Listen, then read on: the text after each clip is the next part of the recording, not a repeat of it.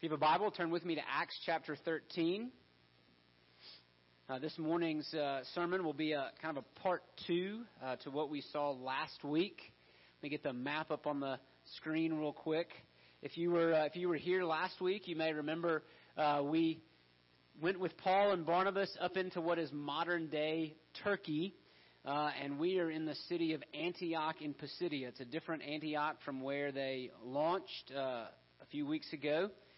And what we saw last week was, we saw Paul's message, the message of the gospel, which we saw was Jesus himself, the grace of God ultimately revealed in Jesus. He preached that message in the synagogue there, so to Jews and to Gentile converts to Judaism, and they were very excited about that. Well, this morning we're going to delve a little bit deeper into the response to the gospel.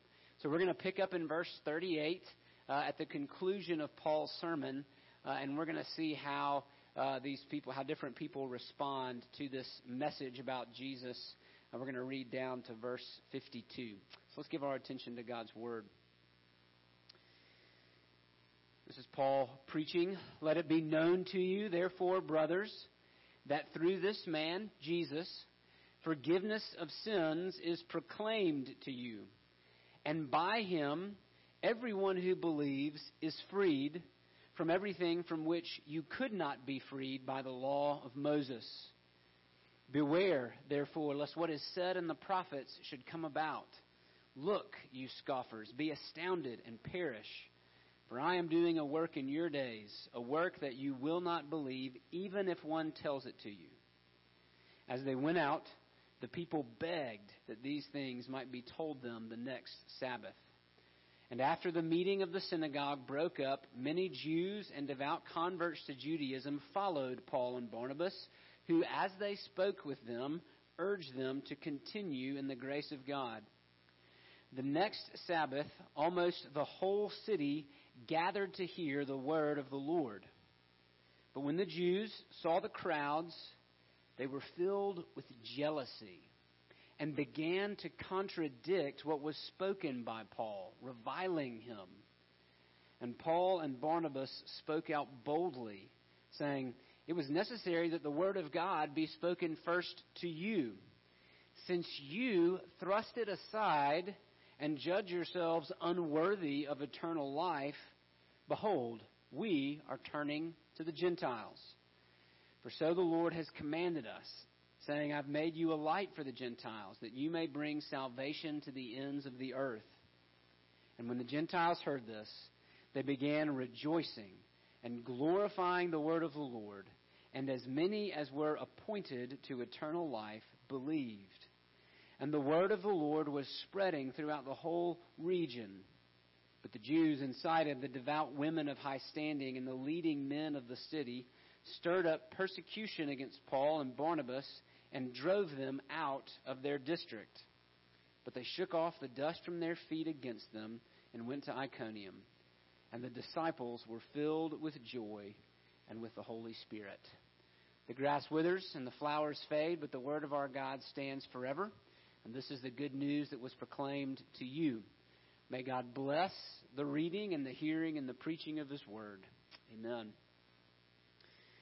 So, like I said, we're gonna look briefly at Paul's message, but where I really because it's important for us to remind ourselves of what it was. What was the crux of Paul's preaching?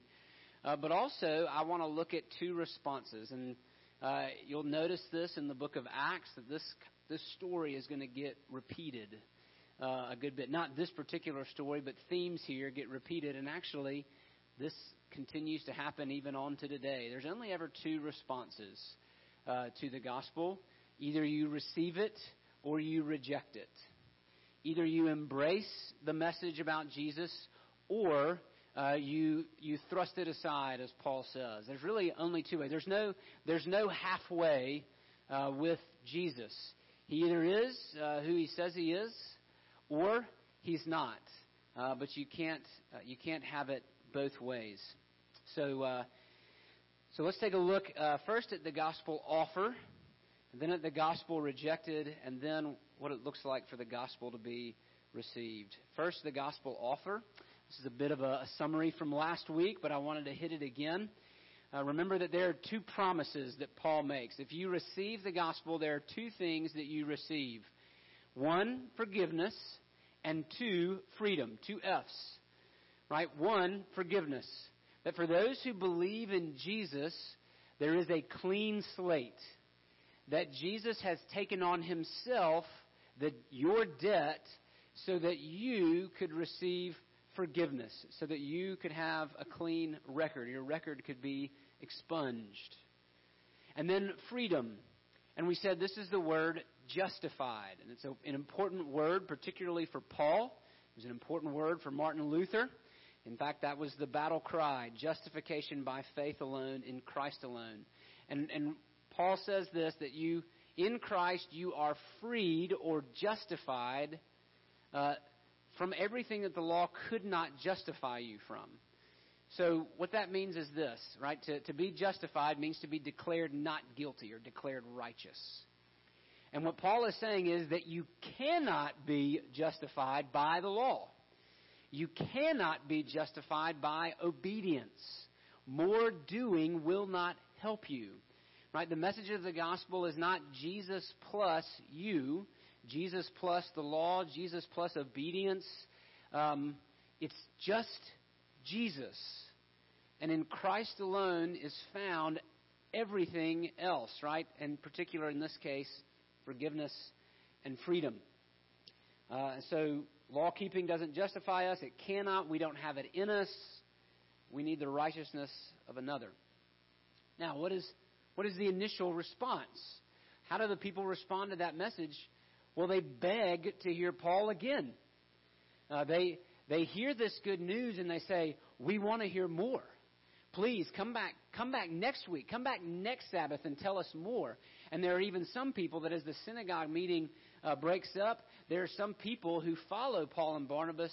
They don't even want to wait a week. They want to hear more. And Paul and Barnabas encourage them to continue in the grace of God. Now, why would they have received that with such gladness? Why would they have heard that with such gladness? Well, I want you to think about what this would have meant for them, these Jews and these Gentile converts, right?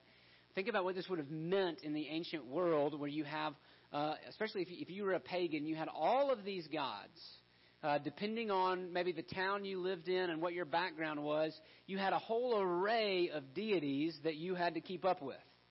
A whole array of gods who were capricious, who could get jealous, who were probably angry most of the time, right? If you have ever read, if you remember when you were in school and read Greek mythology, right? There were very few stories about the gods doing good things. Most of the times it was the humans who were at the whim of the gods, right? And so what you did in the ancient world is you had to appease the wrath of all of these gods. You had to make sure they were happy for the harvest, for the home, natural disasters, all of the above, right? We got to keep the gods happy. We got to keep the plates spinning, as it were. Now, if you were Jewish, you at least had a leg up in that you knew that there weren't all of these gods.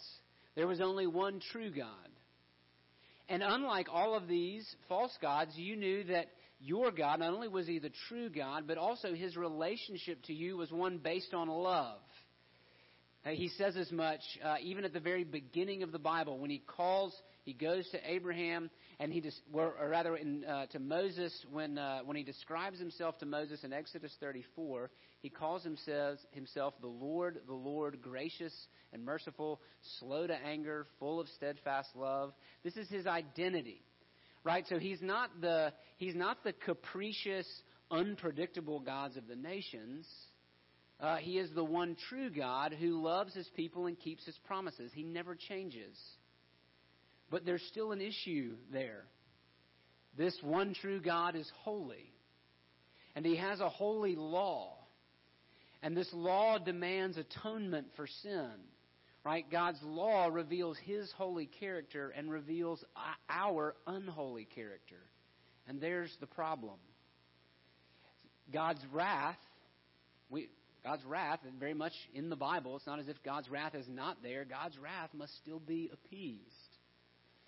And so you could get into the situation, whether you were a Jew or a Gentile, of, last week I shared my disdain for the treadmill, right? These machines, these torture devices that we put in gyms where like you're always working but never going anywhere.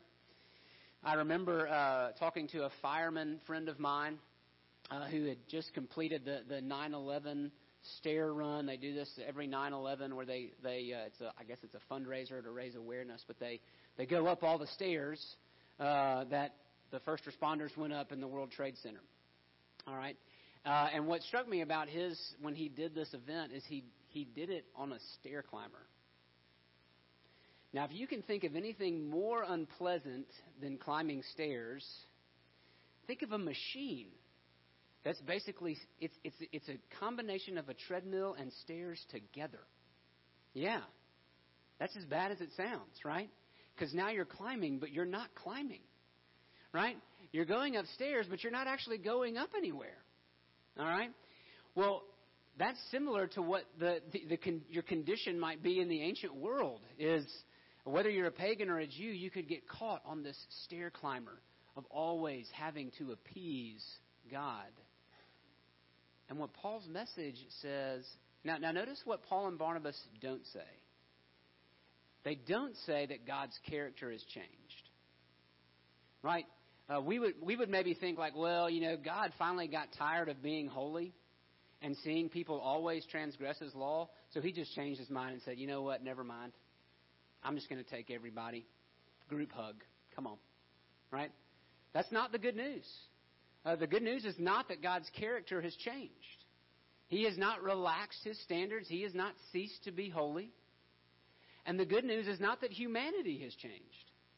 We didn't we might be prone to think that, right? That, well, now we know better, right? We're modern and progressive and really smart, and they were really dumb. And so, our character's different now. But no, that's not the case, God. That's not the good news, right? God has not changed, and man has not changed. There is still an impasse there, even to the modern day. The good news is that God has appeased himself, that God has satisfied his own requirements, that God has satisfied his own wrath in Jesus. This is what Paul means in Romans 5 when he calls Jesus a propitiation. That's a fancy Bible word that means that Jesus appeases God's wrath for you. That's Paul's message. That's why they were so excited, because it meant they could finally get off the stair climber. But, so that's the gospel Paul preaches. How do these people respond, right? There's two responses, and they're always the responses, right? It's either rejected or received, right? It's the response of unbelief or the response of faith. Let's look at the gospel rejected. The next Sabbath, a huge crowd turns up to listen to Paul, right? Standing room only. Luke, maybe a little bit of hyperbole here, says it's as if the whole city has come to the synagogue to hear from Paul. So it would appear that some of those people who had heard Paul the first time and who had followed Paul and Barnabas and had been encouraged in the grace of God went to their friends and family and said, "You got to hear this. I have just heard the most amazing news. We can get off the stair climber, right? We don't have to keep the plates spinning anymore. All those gods that we worship, unnecessary." That would have caught their attention. And so they show up to listen. But when the Jewish leaders, verse 45 tells us, when the Jewish leaders see the crowds thronging to this message of God's free and undeserved kindness, what is their response? They're jealous. Now that's kind of curious. They're jealous? Why exactly are they jealous? And they begin to contradict Paul's message. They begin to say, "Hey, you're not telling the truth." Now I want you to notice something here. Their objection to the gospel is not intellectual.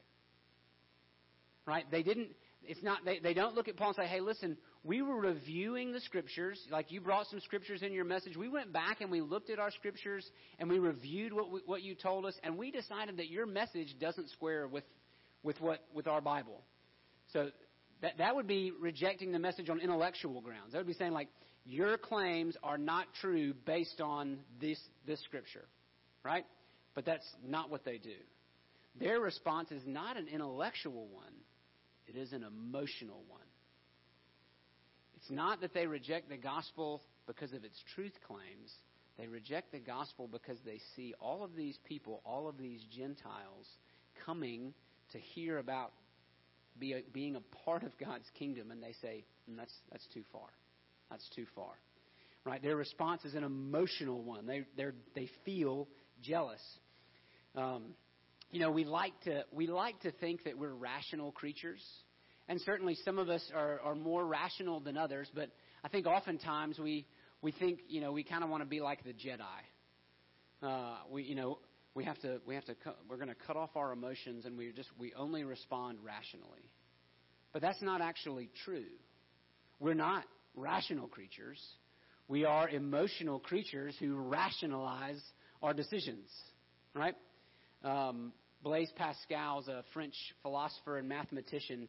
He says this: all men seek happiness. This is without exception. Whatever different means they employ, they all tend to this end. The cause of some going to war and of others avoiding it is the same desire in both, attended with different views. The will never takes the least step but to this object. This is the motive of every action of every man, even of those who hang themselves. So what's Pascal saying? We are driven by our deep desires, right? We're not driven by our minds. We are driven by our deep desires. And the question we have to answer is, do my deep desires, do my longings line up with God's? Now, how do we see this playing out in the passage in front of us? Well, we're told that they're jealous. Why are they jealous? Well, they object, right? Here it is. They're okay with grace as long as it's shown to them. But as soon as they realize that God's grace is available to others that they deem unworthy, they get jealous. We're okay with grace as long as it doesn't apply to people we don't like. As long as it doesn't apply to people that we deem unworthy of that grace. Which is kind of odd, because to be worthy of grace is an oxymoron. Right? It's a contradiction. The moment that you qualify for grace, well, it's no longer grace. It's now something that you've earned. And so these Jewish leaders find themselves in a tight spot, in a difficult position. They don't object to God showing them grace, but when they realize God's grace includes others, people they believe shouldn't receive it, they become jealous. Which shows that they somehow believe that they've earned God's favor. That they deserve God's favor and the Gentiles do not. And that is the opposite of grace. Jesus tells this parable in Matthew chapter 20 about a vineyard owner. And he goes out and hires laborers to come work in his vineyard. And he goes out at 5 different points in the day, going from early morning all the way to the last hour. He goes out at the 11th hour, and still there are men in the city looking for work. So he says, all right, come back and work. And then he tells his foreman to pay all of these workers. He says, start with the last ones I hired all the way up to the first. And the last ones who show up, they get a denarius, which was the payment, a day's wage. They get a day's wage. They've worked for an hour, and they get a day's wage. And then as they work their way back to the first ones that were hired, everybody gets a denarius. Everybody gets paid the same amount. Now, I want you to stop and think for a second. How would you feel about that if you showed up at 5 a.m., right, and not 5 p.m.? If you showed up at 5 p.m., you'd be pretty happy about it. If you showed up at 5 a.m., you'd be a little tweaked, right? And that's exactly what these guys are. They say, hey, listen, we've borne the heat of the day. We deserve to be paid more. And the master says, no. We've agreed on a denarius, and it is mine to give. I haven't treated you unfairly. Well, I guess in a sense, yeah, I have treated you unfairly. But that's what grace is. It's unfair, right? Grace goes equally to all, or it's not grace. And that's what's happening here. Friend, you and I must come to grips with the fact that grace is not fair. That we are no more deserving of grace than Adolf Hitler. We are no more deserving of grace than Kim Jong-un. You and I are no more deserving of God's grace than the worst pedophile you can think of. All right? We must come to grip with the fact that God's grace is not fair. And that we cannot expect grace for ourselves, but withhold it from others. Because when we do, we show that we don't actually understand grace. That we're operating on some other principle with God. And when we do that, we are in grave danger. Paul tells them in verse 46, he says, we had to go to you first, but since you thrust the word of God aside and have judged yourselves unworthy of eternal life, we're taking it to the Gentiles. This corroborates what Paul had said back in verse 41 at the end of his sermon. He warned them. He said, beware, lest what is said about in the prophets should come about for you, that you be a scoffer, right? That you reject God's word. Now, Paul doesn't say that he thinks they are unworthy of eternal life, because again, that would contradict the message of grace. He says that they judge themselves to be unworthy of it. What does that mean? Well, it means that God's grace has ceased to be beautiful to them. God's grace, they're turning their noses up at it. They're saying, you know what? That's not for us. So here's the irony of Paul's words, right? To receive grace, you must recognize your unworthiness.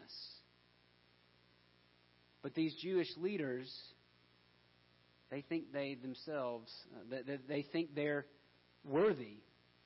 And so they have rejected the offer of eternal life.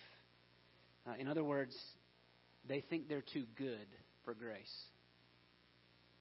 And in the process, they have judged themselves unworthy of eternal life. They kick themselves out, as it were. If we reject grace, nothing is left for us. It's as if God, the great King, has extended his terms for peace. He sent his ambassadors, and he said, here are the terms. If you want to make peace with me, you got to come through my son. And they're good terms, right? Forgiveness full and free, complete pardon. You've been at war with the king, but you know what? We're gonna pardon all of that. We're gonna clean the slate. You can belong to me, but you got to come this way. But if we reject that offer, then we are still at war with the king, and that is not a war that we can win. So that's the gospel rejected. But what about those who received the gospel? If jealousy characterizes one group, what is it that characterizes the other? Well, look in verse 48. When the Gentiles heard this, they began rejoicing. They were overjoyed. Joy, right? If jealousy was the emotion that captures the heart of rejection, joy is the emotion that captures the heart of reception. They began rejoicing and glorifying the word of the Lord, and as many as were appointed to eternal life believed. Why did they believe? It tells us right here. They were appointed to eternal life. I don't know. You can't really get around that. All right? These people believed because God had appointed them to eternal life. God is sovereign over salvation. But within the same passage, I also want to point out that those who reject the gospel reject it of their own free will. That sovereignty and responsibility God's sovereignty and human responsibility go together. All right? God's sovereignty doesn't mean that people do what they don't want to do. These people don't want to receive the gospel, and so they reject it. But what we see is that God is at work in these Gentiles, and they were appointed to eternal life, and they believed. And then the word of the Lord was spreading throughout the whole region. Now, how did it do that? Well, those who believed became witnesses, right? Their joy compelled them to go outwards, right? What Paul and Barnabas are going to do, and what Paul would continue to do, is he would go to these major cities in the regions, right? And he would work there, and then as he established what we would call a beachhead there, then other Christians would spread out from there into the surrounding areas. And that's what happens here. That the word of the gospel spreads because these overjoyed Christians became witnesses themselves. There aren't any professional missionaries here. There aren't any professional pastors. It is the joy of the ordinary Christian that compels them into mission. And what we also see is that the detractors cannot stop the spread of the gospel, right? The Jewish authorities grab the local authorities. They get these prominent men and women and say, hey, we got to get these guys out of town. They're causing a lot of trouble. And that's what they do. And Paul and Barnabas don't hang their heads. They don't give up and go home. They shake the dust off their feet and they keep going. And what we see in verse 52 is that the disciples, all of those who were followers of Jesus, were filled with joy and with the Holy Spirit. God's work is not stopped by these detractors. The gospel continues to grow and spread. So this morning I would just leave you with that simple question: how will you respond? How will you respond to God's offer of forgiveness and freedom in Jesus? Will you reject it? Right? Will you consider yourself too good for grace? Or will you recognize your unworthiness? And will you receive and rest upon Christ alone? That's an invitation. Let's pray. Lord, we thank you for your good work in Jesus. And we pray that we would have willing and receptive hearts. That we would not be filled with jealousy. That we would not be filled with ideas of what we deserve. But that we would be filled with generosity, with a gladness. Lord, we pray that we would be filled with joy. The joy of those who know you. So, Lord, I pray that we would believe and follow you. And we pray it in Jesus' name. Amen.